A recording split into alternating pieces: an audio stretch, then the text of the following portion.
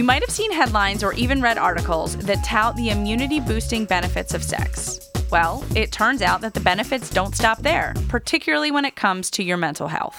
Yet sadly, our sexual activity is lower today than it has been in previous generations, which made us ask, could a lack of sex put your mental health at risk?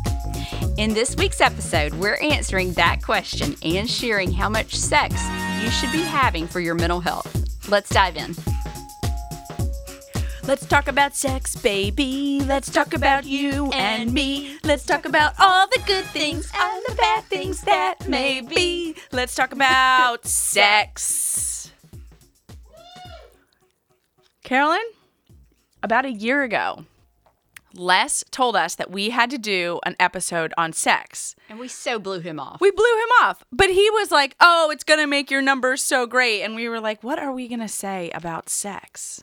You know he's going to love it if this episode is like one of the top. Takes off. Yeah. But then, earlier this week, you sent me an email, Carolyn. And it was a pitch I got, one of those PR pitches, and I sent it to you as a joke. Like, should we share this on the podcast? Yeah. So, and you thought it was a joke. I got the email and I was like, ooh. I got so excited. So here's what the subject line said so that listeners know. It said, new data shows non-monogamy equates to good mental health. And would they use Ashley Madison data? Yes. It was a study. It was a survey that Ashley Madison did. Okay. So just in case anybody who's listening doesn't know what the Ashley Madison site is, it's a dating site for married people. Yeah. And when was it? I want to say a couple of years ago. It may have been longer than that. When their list of all their clients somehow got publicly released. Yes. And everybody in every city pretty much knew what everybody was doing or not people doing. own it. Yeah. Okay. So here's the thing.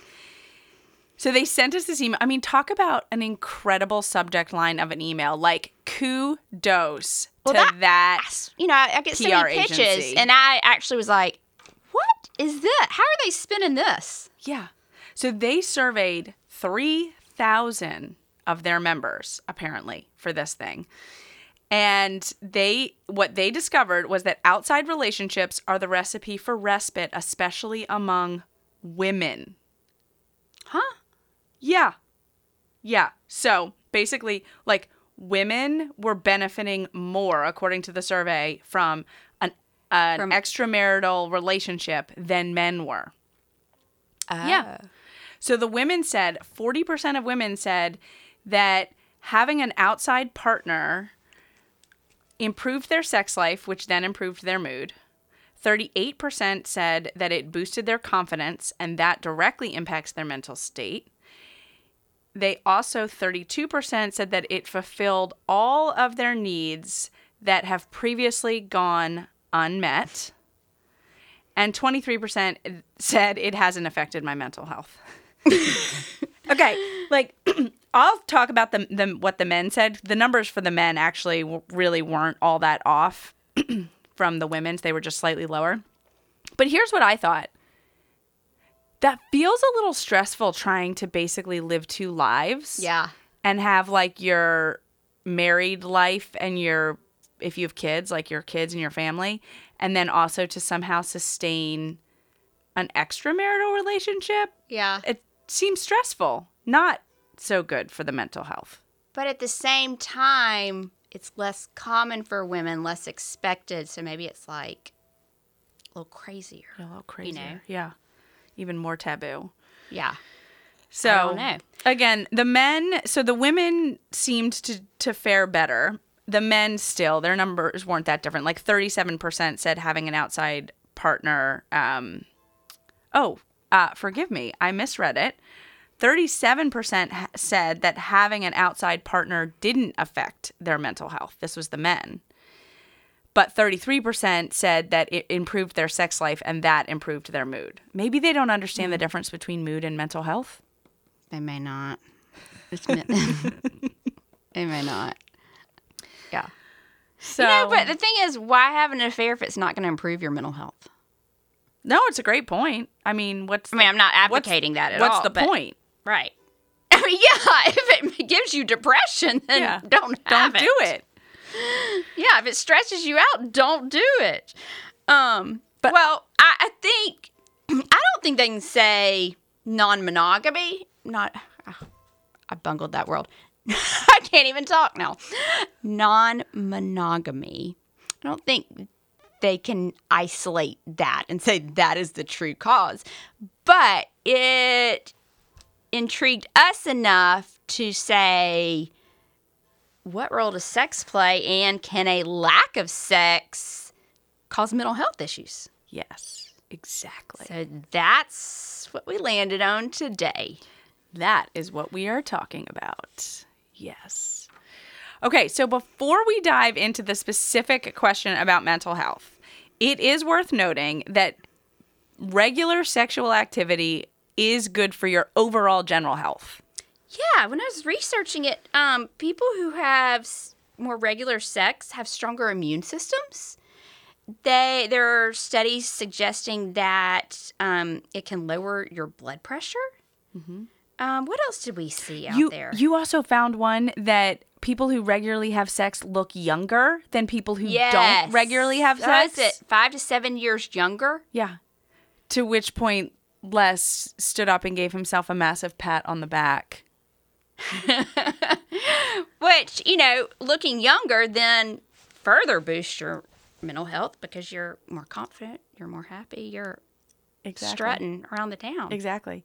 And then also getting more sex, I guess. I know, and you're getting more sex. Such a good point. It's like, it's just that like chicken or the egg kind of thing. Yeah. Well, it's been associated with longevity.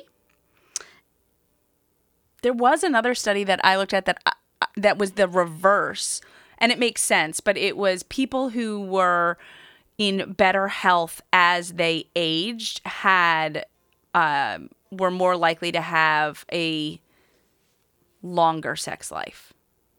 Well, that makes sense. It totally makes sense, but I hadn't really thought about it that way. Like, maybe you should. Oh, God, Carolyn. People can get creative, I know. I did rounds in a nursing home. Oh, yeah. Okay. Well, let's move on to the... Well, and the sad thing, though, is there was a study in JAMA that looked at sex trends from 2000 to 2018, and it found that overall, people are having less sex than they did in previous generations. That is, like, massively depressing. Yeah. Yeah, but they said they attributed it to anxiety and depression as being a key cause for that. But then they also did say, and other things that are holding our attention. Oh, right, like we can't put our phones down. Yeah. I mean, if you're taking your phone into the bedroom. I have a friend who's a doctor, and I have occasionally posted on social media about, like, I'll have a day where I just really don't feel like getting out of bed, and so I'll just sit in bed and, do stuff on my laptop. And she says, she's like, we always say as doctors, like, there are only 2 things that you should be doing in the bed: sleeping and having sex. And I'm like, it's a good point. And if you're bringing your phone in there, you're definitely distracting yourself from both of those 2 things. Yeah. She listens to the podcast, by the way. Oh, good. So she'll know this. Okay. Well, so should we jump to the connection to mental health? Yeah. Okay. So overall, do we want to go ahead and share what we found overall? Yeah. Overall, you need sex for your mental health. You do. The more Shockingly. regular, the better, pretty much. Yes. Unless it's a sex addiction. Oh, gosh, yeah. Okay. So maybe we should, I feel like I didn't even think about that. Maybe we should have done a disclaimer. We are talking about regular sexual activity that is consensual in a partnership. Yes, exactly. Yes, that's what we're talking about. Good. Just good like how when point we to talk clarify. about drinking alcohol, we're not referring to people who might have an alcohol addiction. So when we're talking about sex today, we're not talking about people who have a sex addiction. Which, sorry, I'm jumping around here. Going back to that JAMA study, it really surprises me that sexual activity is down, because driving up here, there was a big Alabama Department of Public Health billboard that was alerting people that I think it was syphilis rates are up. There was a billboard? Yes, it was something like that. Yeah. There surely was a billboard after that about going to church. The way public health spends their money sometimes. I mean, that's not how you prevent syphilis, by putting up a big, or any STD. Also, in what age group is it predominantly appearing in? Are those people even driving? I don't know. I can do some research for you. I'm just curious. So, okay. So, overall, sex is good for your health. Also, you actually burn some calories. This one study that we looked at said that men burned 100 and women only burned 70. Again, men get the better end of the deal there. But nevertheless, you do. You burn a few calories. Well, I'm kind of fine if they burn more, if they do more work. You know what? I agree. Totally agree. Was not expecting you to say that. Okay. All right. So, in terms of the mental health benefits, where they come from. Overall, very good for your mental health. Yes. And the more regular you had it, the better your mental health. Exactly. And if you had it less frequently, I'm not going to say the worse for mental health, but there was a difference between people who had it infrequently and people who had it regularly. Yes, exactly. Now, did you see anywhere defined what regularly meant? No, but we're going to have to go and look that up before we conclude recording this podcast. Yeah. Can you look up what the definition of regular sexual activity is? Oh, he gave us a thumbs up. All right. He's so excited about this episode. So, all right. So here's... Being physically intimate has this potential to, or not doesn't have this potential, it does. It triggers all of these chemicals in your brain, like dopamine, your endorphins, oxytocin, which is also known as the cuddle hormone. So that's why they say that having sex can lower your stress levels. The other thing is that there's prolactin gets released after you have an orgasm, and that is what causes those feelings of like drowsiness or like that like general like feeling of relaxation. And you do sleep better. Better sleep is one of the mental health benefits of sex, per research. Per the research. Not our opinion. Not our opinion. So reduces stress. Yep. Better sleep. Yep. What else did we see? What about cognitive function? This was surprising to me. It may make you smarter. Oh, yeah. Yeah. So there was a study that, that was in the emotions. There was one study that you really loved about some rats. Oh, gosh, yes, that I loved about some rats. Okay, so at some point in the recent past, we were talking about cortisol, right? That stress hormone. And I was saying how depressing it was that when your cortisol levels are high and stay high, they kill off some of the cells in your hippocampus, which is that part where we like process all of our emotions, right? Well, they did. Now, granted, this was a study in animals, aka rats, but still, what they found was that when rats had sex every day for, it said a full fortnight, because this was in a UK-based outlet. But anyway, they had lower anxiety, which is kind of funny when you think about it, because like to test anxiety in rats, they like have them do like swim mazes and stuff like that. But anyway, they lowered their anxiety and it grew cells in their hippocampus. So you can reverse what the cortisol from stress is doing to you. Yes, by having some sex. You can grow your brain. Well, and one study even said that just thinking about a past sexual encounter can enhance your analytic thinking skills. Yeah. Yeah, women had better recall after word recall after having sex. And they said that because when you have, one of the things that they pointed out was that when you have an orgasm, and this totally makes sense to like, it makes logical sense that when you have an orgasm, it increases blood flow. And so all that extra blood flow to the brain helps them have better, like that, like short-term word recall, analytical skills, those sort of things. Yeah. Well, and then other more subtle is, research points to it boosts self-esteem, it boosts self-confidence. Now, there is some research in reverse, but again, we're talking about healthy sex. In a healthy relationship, yes. Yeah. But overall, it boosts self-esteem, and they talked a little bit about the physical touch and how people need that physical touch. And that's a key part of just self-worth. Yeah, there was a study in women out of South Africa, and it looked specifically at some of their partners' physical withdrawals. That sounds weird. Like looking at their partners who they weren't as sexually active, right? Are you talking withdrawals like the woman cut them off? And no, the other way withdrawals? around. The husband wasn't as interested when a man started to withdraw physically from the women in this study. That like 50% of the women in the study said that it made them feel less attractive. They felt less self-confident.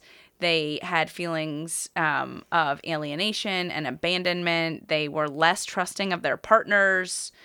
They were concerned their partner might even be having an affair. I gotta say, this all sounds like he's having an affair. Yeah, but the whole point is that the lack of it, right, or the shift, you don't have that the negative connection. shift is not good just for your general perception of yourself or your perception of the strength of your relationship. Okay, Les just brought me in some stats he found. So he found the average, the average sexual activity for 20 to 30-year-olds. It is twice a week. For 30 to 50-year-olds, it is once a week. He didn't give me any ages over that. Sorry, not age discriminating. That's all we got. That's all we got. But when we started looking at studies for what amount showed these mental health benefits, we found pretty consistently it was once a week, or at least once a week. Yeah, there was. So in one particular study, remember the rat study that I was talking about? Well, there was a similar study that was done on women in terms of word recall. So we did talk about this, actually. Sorry, forgive me. We did talk about women there was a study on women that had better word recall. Yeah.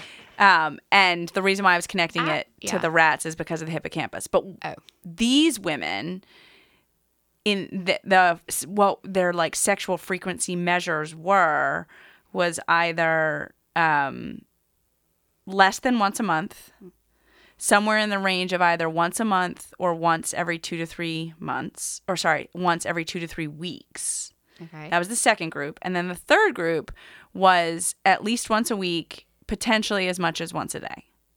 Those are some big ranges. That is a big range. But the benefits that they saw in that third group, remember, some of those women, it was once a week. So that's why it seems like, okay, at least once a week to really reap some of these potential mental health benefits. Okay, and I have to stop you. Briley, can you tell me the title of that article, that research study? You know that my in-laws listen to this podcast, right? We're talking about research, Briley, science. Okay, well, I had never heard this term. I've never. So the study title was called Frequency of Penile Vaginal Intercourse is Associated with Verbal Recognition Performance in Adult Women. And they abbreviated PVI, which we then found is a very common term that's just thrown around in literature. I mean, PVI. as soon as I put PVI, penile vaginal intercourse, or PVI into PubMed, all of a sudden I was like, whoa, this is where all the research is. I mean, can't they just say sex? I don't, exactly. But you type sex into PubMed and you get gender-based stuff, which also makes sense. Yeah, that's true. So anyway. PVI. Yeah. Okay. Well, thank you. Yeah, we can talk about the nuances of searching PubMed on another day. So, did we miss any benefits that we found? I did find some on headache relief. There is some research that it can relieve, I don't think like migraines or anything, but they called it idiopathic headaches. Probably tension and stress headaches, if I had to guess, that pop up. Now, that would probably be the last thing I'd want to do if I had a headache, but I probably it's from the oxytocin. Yeah. And the increased blood flow. The increased blood flow. Yeah. That was the only other thing that I saw. So I think overall we can say unanimously sex is good for your mental health, and having it at least once a week, if not more, is ideal. Now, I don't think we can say a lack of sex can cause mental health issues, but it certainly isn't helping you. Right. Yeah. We didn't see anything that said it was going to up your risk of like depression or anxiety or OCD or any of those things. Yeah, but we did see a lot that like regular sex once a week or more, like in older adults, they were less likely to be depressed, less likely to have anxiety. And that was pretty consistent. Yes. And when you start dialing back on the frequency, like a change in frequency of what you're accustomed to, particularly in a committed relationship, absolutely influences kind of your self-esteem and self-confidence. Yeah. Which also makes sense to me. Okay. So overall, sex is People good for need your to be having mood. sex, for their mental health. Yeah. And we should have listened to Les a year ago. Yeah. I feel like we've just done a PSA. I think we did. It was surely better than the PSA about syphilis. But the other thing I want to say is that I got so jazzed about this podcast episode that I really want listeners to tell us if they enjoyed this and if they would like to hear more.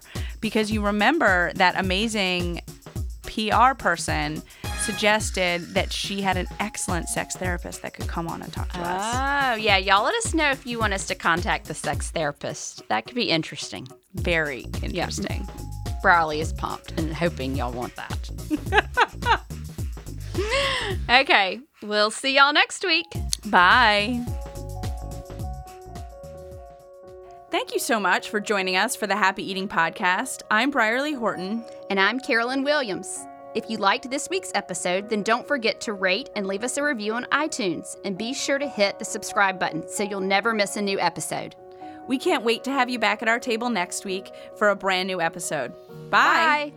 The contents discussed in the Happy Eating Podcast, such as advice, studies, text, graphics, images, and other material discussed or presented on the site or podcast, are for informational purposes only.